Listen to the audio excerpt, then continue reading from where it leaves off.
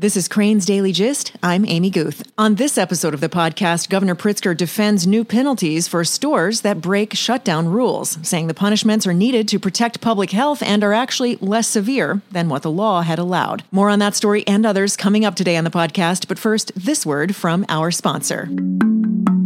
Your health and well-being are top of mind right now, and that includes your financial security. Wintrust Mortgage can help. They provide refinance solutions so you can take advantage of low rates to reduce payments, and they have the sophisticated technology to let you go through the process conveniently from home. Uncertainty can add stress to an already tense time. Rely on Wintrust Mortgage. Visit wintrustmortgage.com/refi. Wintrust Mortgage is a division of Barrington Bank and Trust Company, N.A., NMLS number 449042, Equal Housing Lender.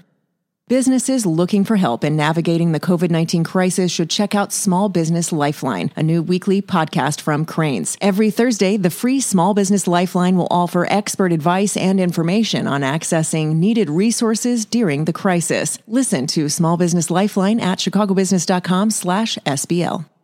As the food supply chain struggles to overcome COVID-19 outbreaks, Illinois farmers are bypassing farmers markets and selling direct to consumers. Earlier, I spoke with Cranes reporter Dalton Barker by phone to learn more about Chicago area farmers seeing a surge in sales and how it might shift buying habits in the long term. Here's what he had to say.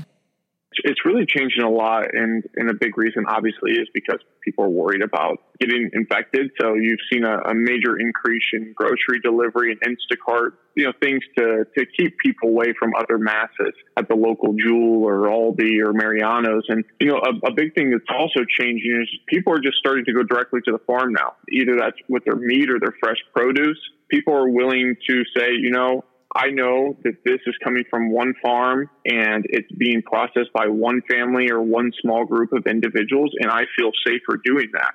And it's been kind of a trend that's kind of emerged over the past couple of years, but it's just exploding in recent months with, people definitely fearful of catching this COVID. And I've also got to assume this is also tied in with the stress to supply chains that we're also seeing as a result of the pandemic. Absolutely. They're both interrelated. Absolutely. I think a big part is people worried about getting sick. Another major issue is that if you're trying to go to your local Kroger-owned company, and that includes Mariano's here or Costco, they're limiting your meat purchasing. Costco the other day when I went was you can only have 3 meat items per person. And the big reason why that is because major producers like Tyson, Smithfield Foods, Hormel, these companies are dealing with major outbreaks of COVID at their processing plants, which is, shutting down operations, slowing operations. So you've really seen a major stressor on the supply chain recently. And the Tyson Foods CEO came out the other day and said basically meat shortages could last a really long time, especially if they can't get back to work. Because you have to remember a lot of these supply chains really kind of are interrelated to how quick the animals are ready. And if they're being fed properly, are they being willing to be sent to the processing plant? Then obviously that ends up in the store shelf. But if that gets all backed up, you're going to create a lot of different bottlenecks in a lot of different parts of that supply chain. And it's a very sensitive supply chain. Absolutely. I mean, it's got a lot of major breaking areas right now. And I think people are saying to themselves, I don't know if the local grocery store will have chicken or not, but I know if I order from here, I feel a little bit safer about it and I don't have to leave my house. And so looking into that space, who did you talk to who were on the farmer side of this? Yeah, so one of the farmers was Louis John Slagle, and he's the owner of Slagle Family Farm in Fairbury, Illinois, kind of outside the Pontiac area to give reference for our Chicago listeners. And they're really interesting because they are a family-owned farm, and they already were supplying steaks and other high-end cuts to really well-known restaurants here in Chicago, like RPM Steak, Publican, Avec. So some really, really big names. And, what's been interesting from them is they told me that they recently switched obviously from mostly supplying restaurants to now supplying just everyday people. And that's kind of changed what they've been ordering. People really aren't ordering, really high-end cuts of ribeye or New York strips, obviously, but they are ordering more ground beef. They are ordering pork chops and lamb shank and things like that, things that you can cook for your family. and then are still, relatively inexpensive. And so that's been a really big change for them, but they said that their orders are through the roof. Louis John, the owner of the farm, told me that they seriously just can't even keep up with demand right now. Things are just so crazy. They're getting so many orders per day that they just can't keep up. Do you have the sense in your reporting so much about this area of industry that this is, CSA boxes are nothing new, that's been around for quite a while, but this explosion of them, and in your reporting on the website at chicagobusiness.com, there's some solid numbers to back up, what these farmers are saying to you. But do you get the sense through your reporting that this maybe is something here to stay, that this will be a behavioral shift for consumers to maybe we'll see more people using CSAs? I think definitely. Especially, I think the big reason why I say that is because no one knows when this virus will end. No one has a firm date, when it comes to creating a vaccine and distributing it widely and creating some level of herd immunity or herd vaccination. So the idea that all of a sudden, just one day, we're going to all become vaccinated and people aren't going to stick, I don't necessarily buy that. And I believe the big reason why is because if we're looking at months and months of buying patterns of looking at these local CSAs or these local, family farms to buy meat from, I think that's going to create months and months of just buyer habit. And that's really hard to kind of change, especially if people are really happy with the price, or not only with the prices, but also the quality. So I think that's another really big thing in the favor of these CSAs and these farmers is that they're giving a really high-end product, a good product, and it's local. So there's a little bit of security in that, and it's reliable. And I think the biggest thing that I talk to from experts right now is that reliability is key. The ability for you to be able to go out either to the grocery store or go on the website and be able to order something, and it comes in when it says it's going to come in, and it's the product you ordered for the price you ordered it for. That's becoming really, really, really important right now. And brands and companies and farmers and anyone else that can do that right now is really set to gain some valuable market share. So what about the price point? How does that compare with shopping in a supermarket? I think it depends. For example, the Slagle Family Farm, I would say the prices, are relatively similar. They're a little bit higher. I would say at the Slagle Family Farm, when I was looking at their prices online, they don't have the economies of scale of some of these other, major producers, so they can't compete with them, obviously. But they're also a differentiated product. All the beef, for example, at the Slagle Family Farm is grass-fed. So I think if you really shouldn't be comparing, what is the average, steak price per pound at Mariano's versus the Slagle Family Farm. I think a better comparison would be what is the grass-fed price at some of these area grocery stores and how does that compare? And from just my overall buying experience and looking at the website, they're pretty dang similar. I don't think there's really that big of a difference. I think people understand that if you're going to buy from a smaller producer, a smaller farmer, you're going to pay a little bit more money, but you're hoping to also get a little bit better quality. I've also noticed that just from my own inbox that going to farmers markets and things like that, you get on various email lists. Suddenly it's gone from, hey, we'll be at so-and-so farmers market on this day to, hey, we're doing a drop in this neighborhood. So it seems like even farmers who aren't necessarily set up for CSAs are kind of moving that direction. Did you get that sense from talking with some producers also?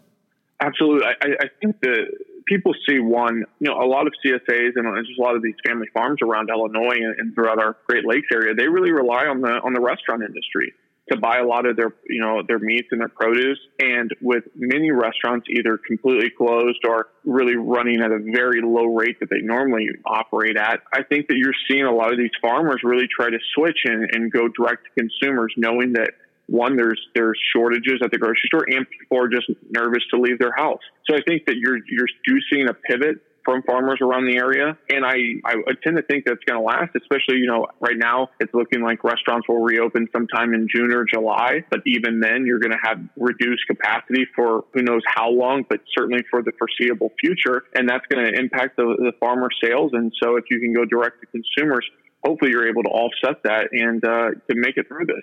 Well, I think it's really, really interesting. I've been very fascinated to watch how different segments of industry have been adapting. And here's a really interesting one where we've seen, grocery sales up really pretty impressively because people were stocking up on things or going to the store less, but perhaps buying a little more when they do go. But I think you've really spoken to something important here, and that is there's something to be said for that reliability and knowing exactly the source of things, especially as we see cracks exposed in our food supply chains. I think it's a really interesting story. Well, thanks so much for taking time to talk it through today. Absolutely. Thank you, Amy. Coming up, United sees a slight uptick in demand for travel, which is a sign, albeit a weak one, of improvement in demand for air travel, which has been severely impacted by the coronavirus. We'll dig deeper into that story and others right after this.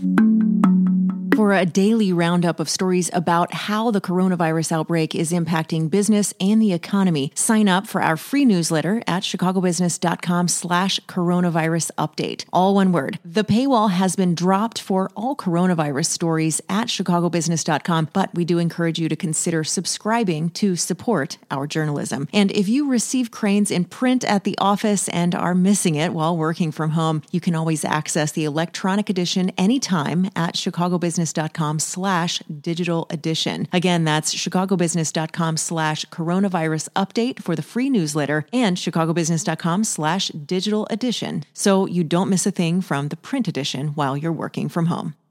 Yesterday, Governor Pritzker said the new rule that says business owners could face a $2,500 fine and a year in jail if they open in violation of the shutdown order is actually an effort to minimize the penalty while still protecting public health. The new rule was issued over the weekend, and speaking at his daily COVID briefing yesterday, Pritzker compared it to a traffic ticket. Previously, under law, local officials had some, though not many, legal tools to enforce the order on bars, restaurants, or shops improperly opening to the public, including pulling their business license or simply shutting it down entirely. Pritzker said, quote, "Those are expensive measures for a business to come back from. They're not preferred by anyone, least of all me," continuing by saying this additional enforcement tool is, quote, "less harm to a business than a total shutdown or a loss of a license. It gives local governments and law enforcement the ability to do their job," adding many other states have enforcement tools like this. Earlier in the day, Springfield's top Republicans, House GOP leader Jim Durkin and Senate GOP leader Bill Brady criticized the rule and suggested it could be overturned in court. Pritzker also said he's worried about the safety of his family after some protesters in Springfield assembled with signs picturing him, Hitler, and swastikas, adding, quote, "Some legislators even appeared and spoke to these protesters," and continuing, "I want you to know I'm undeterred from the path we're on. I think we're doing the right thing." More on this story and others at chicagobusiness.com, where you can also find charts and data on the latest COVID figures for the city and state.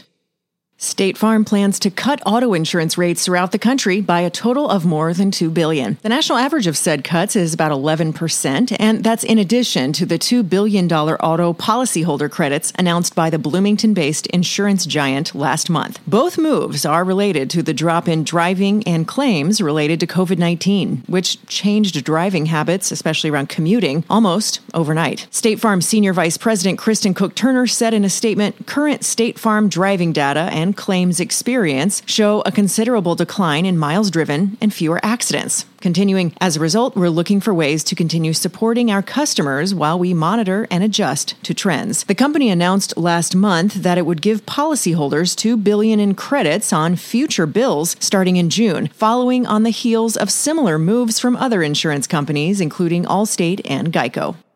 Ride-hailing giant Uber is cutting another 3,000 jobs and closing dozens of offices, the company said yesterday, which is part of a series of dramatic moves aimed at shoring up a business that has been deeply impacted by the coronavirus. The latest round of job cuts come on top of cuts to 3,700 jobs in customer support and human resources earlier this month. The worker reductions now represent about a quarter of the company's total workforce. In an email to staff yesterday, the company's CEO stopped short of saying that this recent round of job cuts would be the last as the result of the pandemic, adding that the company will stop work on several of its side projects as it reorients itself around its two core businesses, ride-hailing and food delivery. Uber will also close or consolidate 45 of the several hundred offices that it operates globally. As a result of the changes, Uber will incur $175 to $220 million in charges, mostly in the second quarter, that according to a securities filing yesterday. But even as it makes efforts to cut costs, Uber is in talks to acquire Grubhub, a purchase that would pretty much make Uber the dominant player in the U.S. food delivery market. In the note to employees yesterday, the CEO also said that although Uber still loses money on food delivery, it's, quote, "the next enormous growth opportunity," a notion supported by high demand for takeout as people stay home. Although a deal with Grubhub could lead to significant savings in a super competitive industry, the idea of the deal has also raised antitrust concerns among leading lawmakers.